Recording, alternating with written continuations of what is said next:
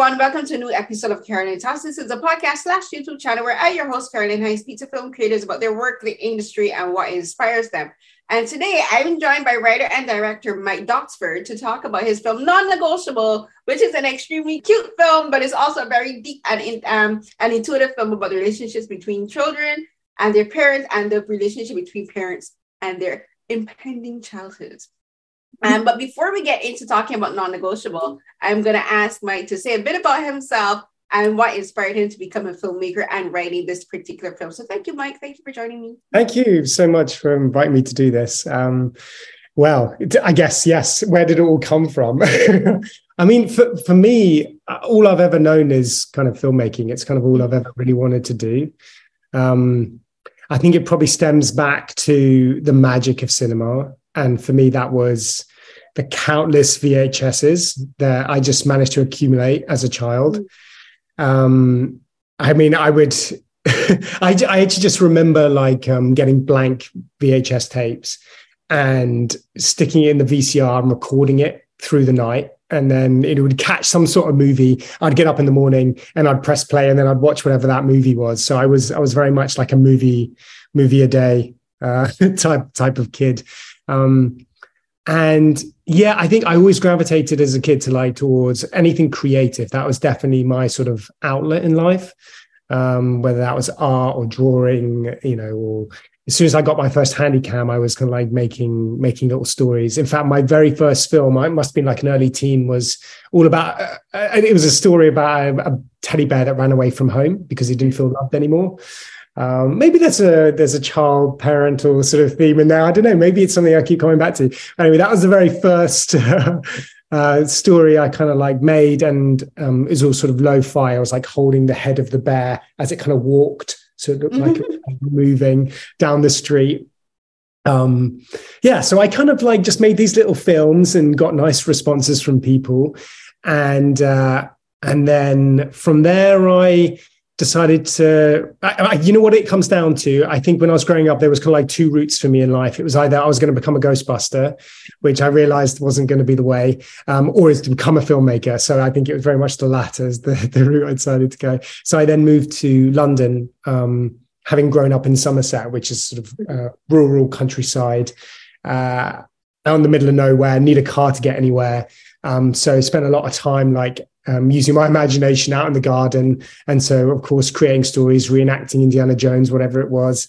And then wanted to see whether I could take that further. So yeah, went to London, did a filmmaking course.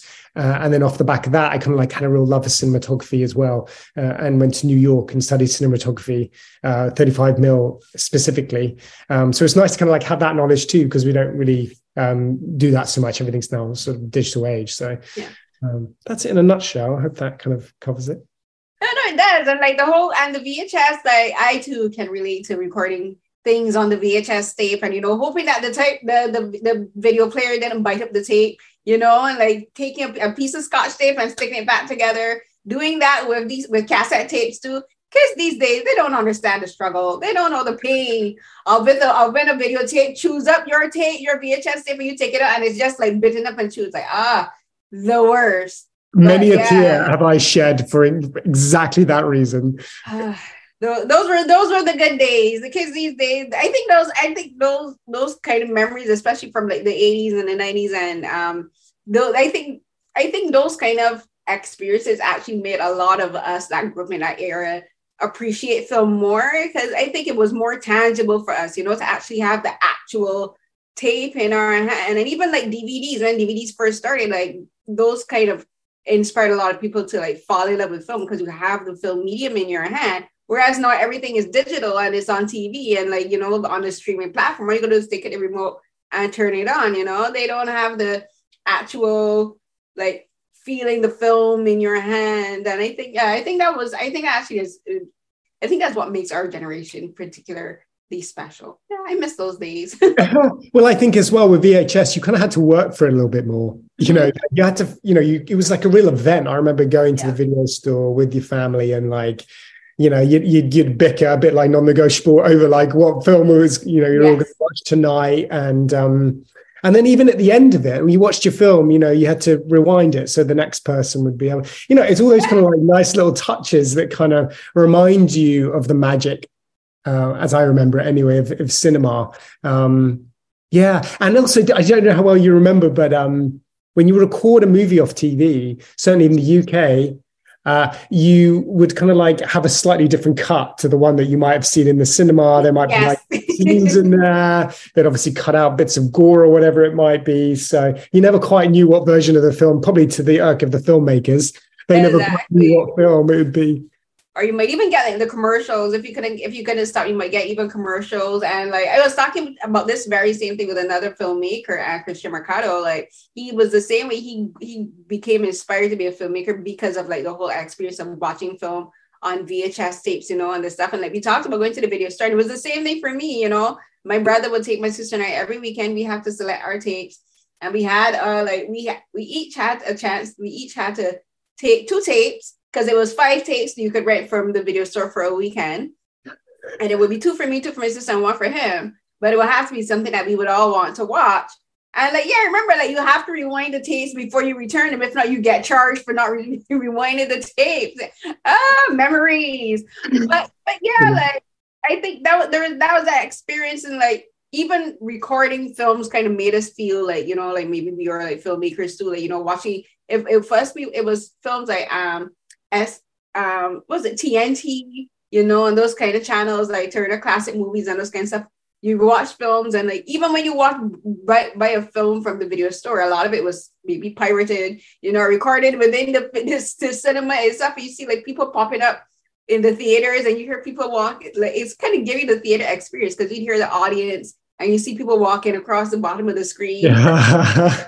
Those really were the good days. And then speaking about the good days, like Non-Negotiable, I think it kind of like in a way harkens back to that, because it does, like for any of us, like when we were kids, like we have like I've had the experiences with my sister and I. We would have contracts with our mother. Our mother made us sign like contracts for chores, you know, like if we wanted something particular, she'd be like, okay, you want to do this, you want to go to the fair, whatever, you have to do your chores, you know, you have to make sure you do your homework, clean up after yourself and that kind of stuff. And like for this character, Kat, she's the same way she's like negotiating with her parents. And at first you don't understand what she's negotiating for. But even the fact that she has a contract, you know, she has the drawings, and it shows you how she sounds mature because she's like non-negotiable. She has her terms and her considerations. She's a burgeoning lawyer, but she has like pictures of a Stark, you know, she's talking about getting a puppy, you know, and like eating ice cream. These are her non-negotiables. So talk about this, what inspired this particular film and what inspired this particular story of Kat and her contract with her parents. Well, yes, I guess just to give it a sentence for anyone who's kind of listening or watching, essentially you've got this 9-year-old girl who presents a list of non-negotiable terms to her parents in sort of exchange for them telling her that they're expecting another child. So she expects these terms to be honored, right? Mm-hmm. So where does that stem from? Well, I've always been very fascinated about the dynamic between parents and children, and like how can you subvert that? How can you play with that? I think I've always been super interested in.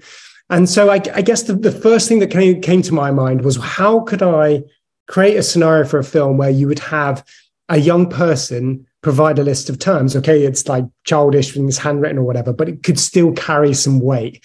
And I just thought, wow, that's a really fun premise.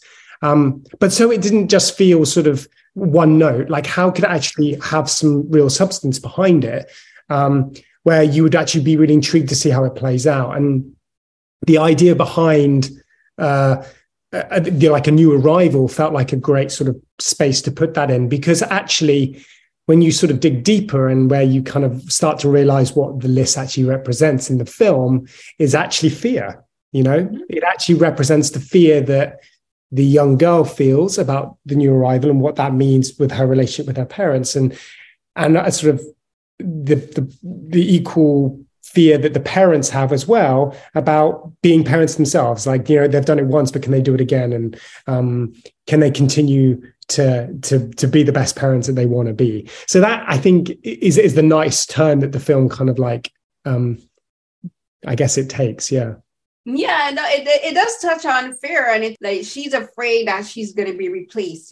She's afraid that she's not gonna have the same amount of love that her parents had for her before. Like, she's like thinking, I'm getting a new sibling, so their love. As a child, she already understands that they have to devote time and attention and also love to this new baby, and she's showing, and that's one of those things where it showed like children are very intuitive, children are very smart. Like children are way more aware of what's going on around them than adults give them credit for. I worked with kids almost my entire life.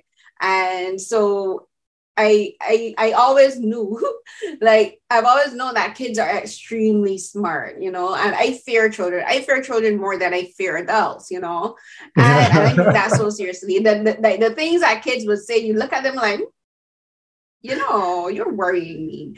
But also, but they also scare me because they see more than adults think they see, like and for like this little girl, she's very aware of that her life is going to change. She's very aware that it's a fundamental shift in her reality.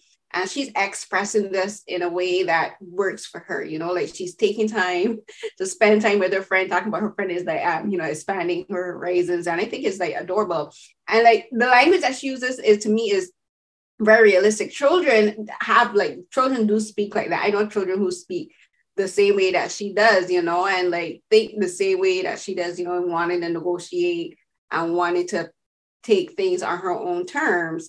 And something that I think the film really touches on in a very smart way is that it touches on how when parents give children a self-assurance, like this little girl is comfortable expressing herself in a way that works for her. You can tell that her parents, that they give her space, that if she has something she wants to say, they don't shut her down, that they listen to her, and that she's able to present things that she may not find, what's the word I'm looking for, that she may not approve of, and that shows that it's a healthy dynamic between the parents and the children, that this little girl feels comfortable enough to drop a whole 57-term contract and knows that her parents are actually going to consider what she's saying. So I want you to talk a bit about that first, about just the contracts and the terms and what that says about their relationship.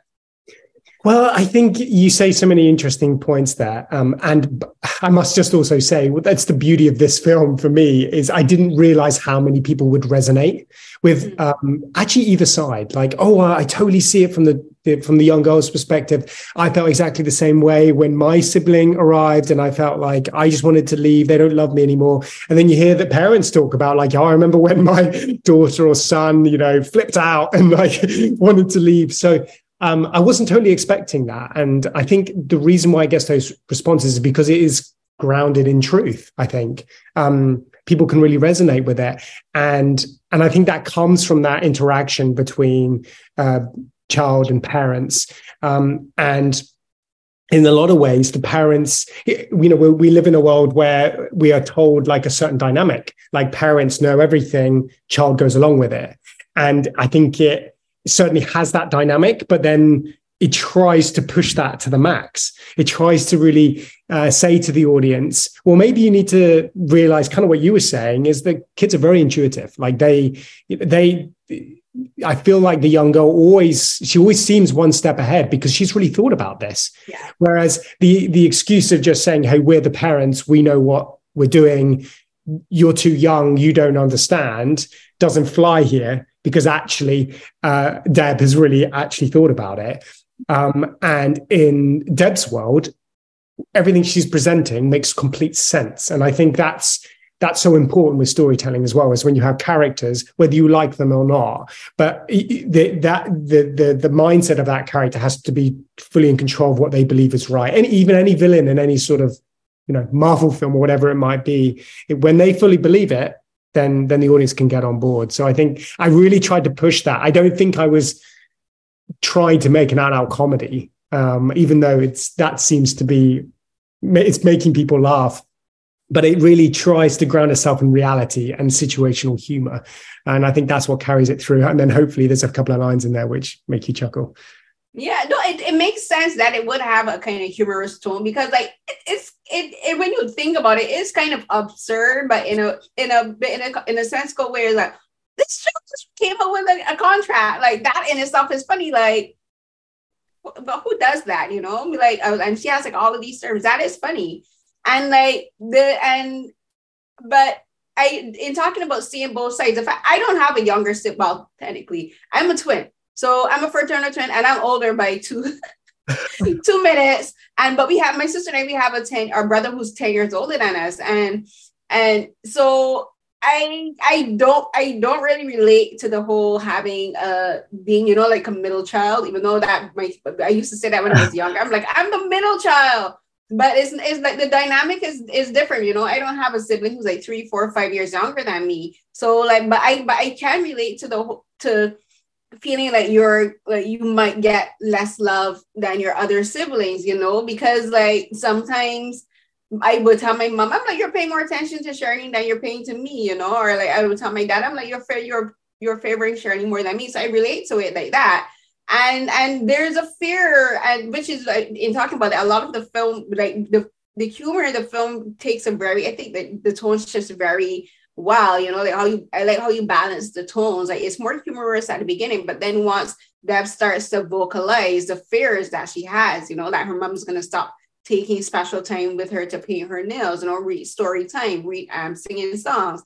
Like the tone that's when it starts to become more serious because you realize this child is honestly very afraid of being left out. She's even talking about understanding that her parents might have less love for her. And so she's willing to accept whatever amount of love they can give her. And that's so sad because every child that when they have a new sibling, I'm sure they feel that, they can relate to that feeling. Like even while as intuitive as children are, they still think of things in a very limited way in scope. Mm-hmm. They don't understand that love is infinite, that love isn't measurable. So she's thinking in a limited term, like, oh, my parents only have like this amount of love. So if they only have this amount of love to give away, I'm willing to take like a smaller portion if they have to give away more of it to their new child.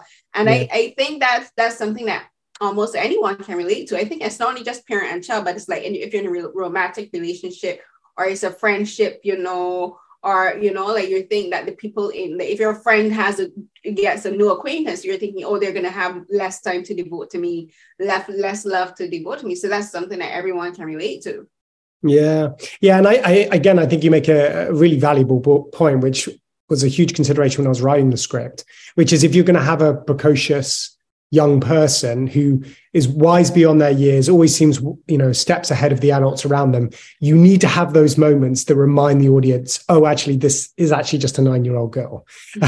It's like doing something serious. Oh, there's a puppy. It's kind of like that. You need that balance. And I have to give huge praise to my wife, Jill Wintonitz, who plays the mother in the film. She's an incredible actress. And she does an incredible job, as does Samuel, who plays the dad, of keeping the stakes in the film. If they just kind of like were wishy-washy with what was happening, the film would kind of lose a lot of its weight behind it. But they do an incredible job of finding that balance of trying to appease her, keep hold of the situation, but realize that actually they need to balance it all by keeping her happy, and they don't want this to get any worse than it already has. So that kind of brings the stakes to it, and like I think they're the real unsung heroes of this film. Like they are because like as I mentioned, the tone, like the tone becomes more serious. Like yes, because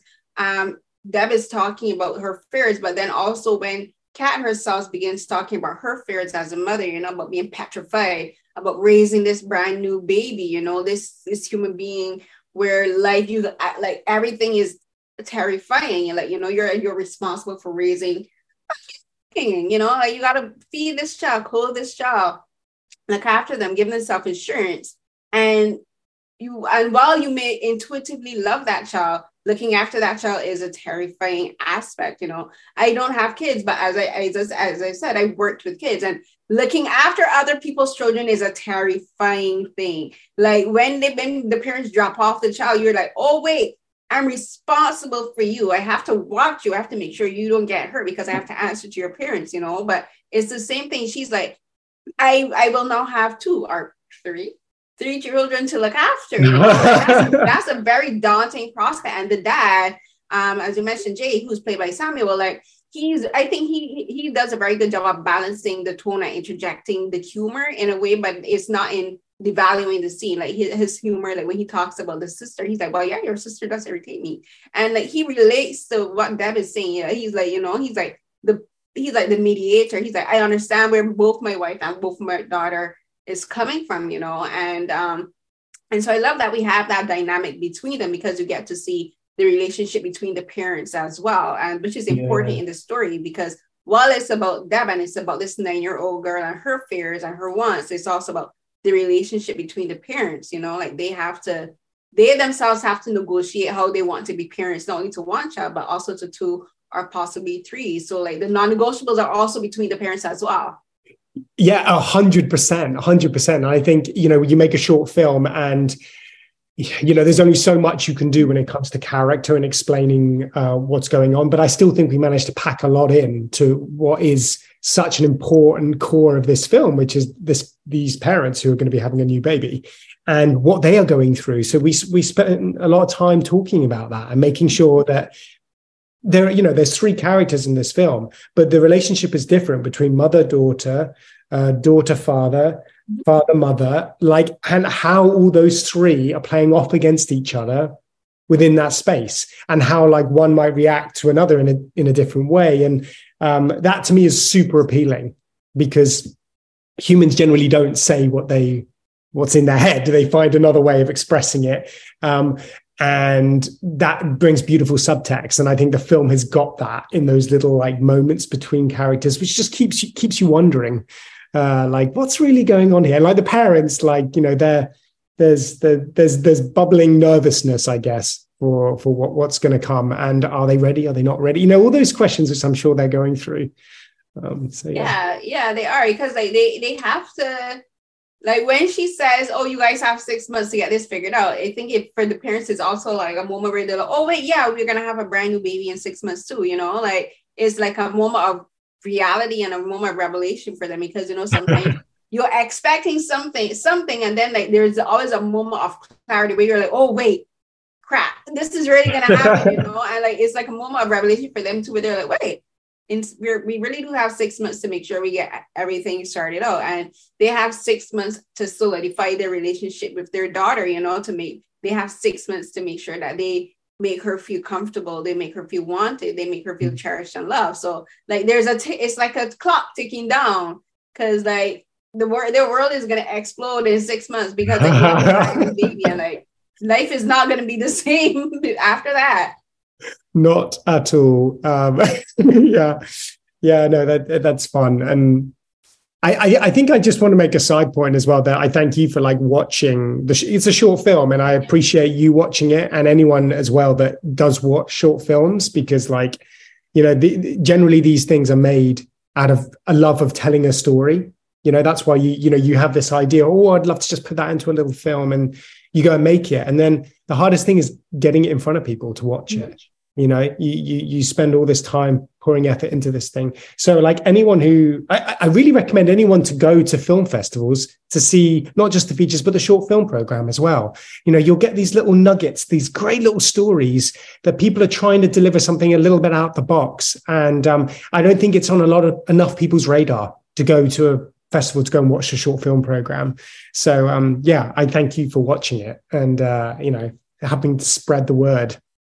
For sure. I love doing I think I do a fair amount of, if I was to measure it, I do an equal amount of interviews for feature films as I do for short films. And I tend to do more short films for my podcast or YouTube channel, because for me as a film critic and a journalist, I try to just like help promote like independent films and filmmakers. And I love short films in particular, because you can get such perfectly concise storytelling in such a small frame of time. And like, I always say that I think doing short films inspires filmmakers to be more creative, you know, like they have like more constraints. So like you got to work around like different challenges and different problems, especially with scripting. Like you got to make sure that your script is more tight. And like that's why sometimes I always say, like, I can tell when filmmakers start out doing features versus when filmmakers start out doing shorts. because I think filmmakers who started doing shorts and then like graduate to features, like their scripting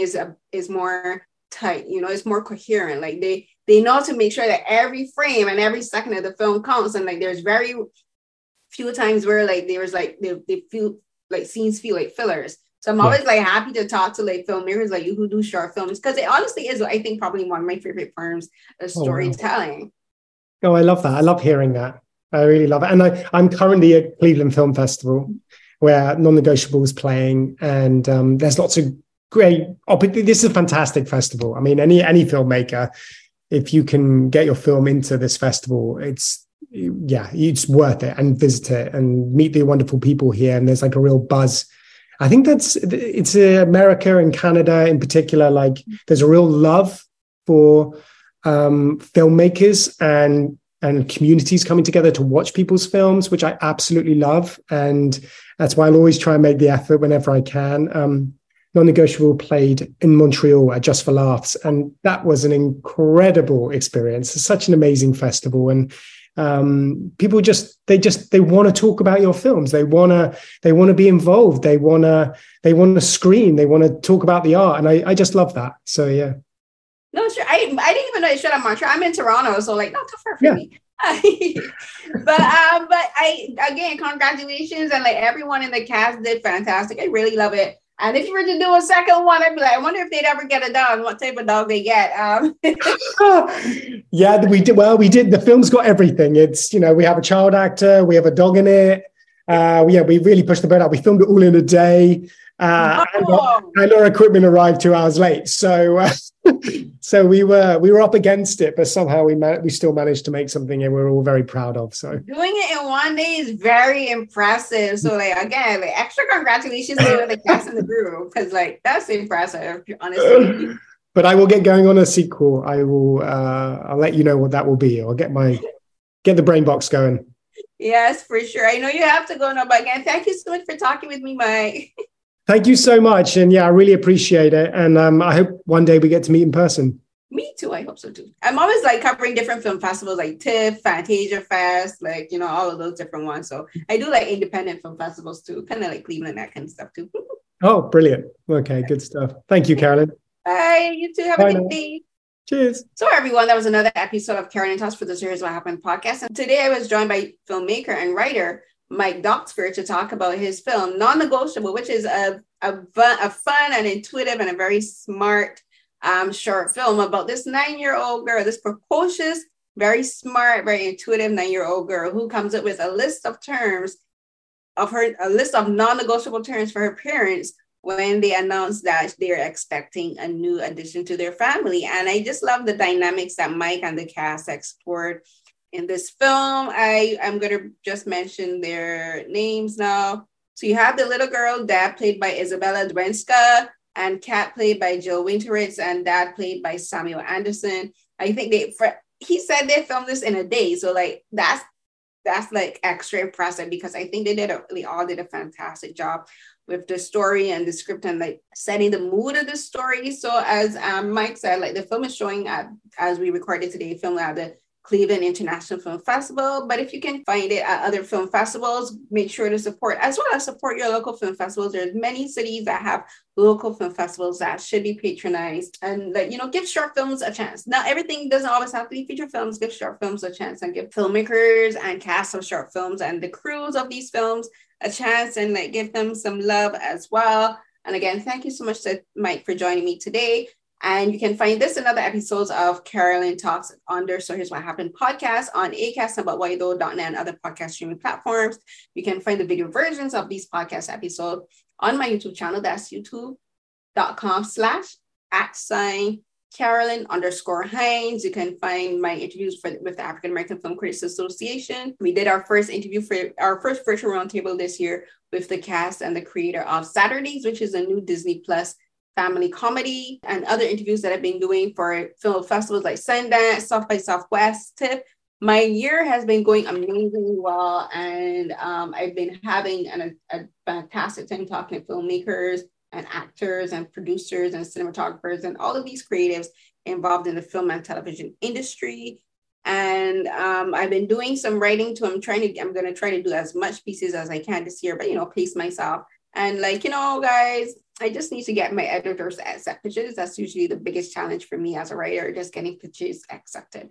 But you can go to my R3 page, that's ahroy.com/Carolyn Hines, and find links to all of my published writing, including a piece that I did this year for the Korean Film Council's new Korean film site called K-Movie Today. You can find links to that and find my article that I wrote about why Korean films like Decision to Leave by Park Chan-wook was not included in the Oscars this year. I spoke about the Oscars having an issue fundamentally with regards to not acknowledging films from other countries and the biases within the film industry as well.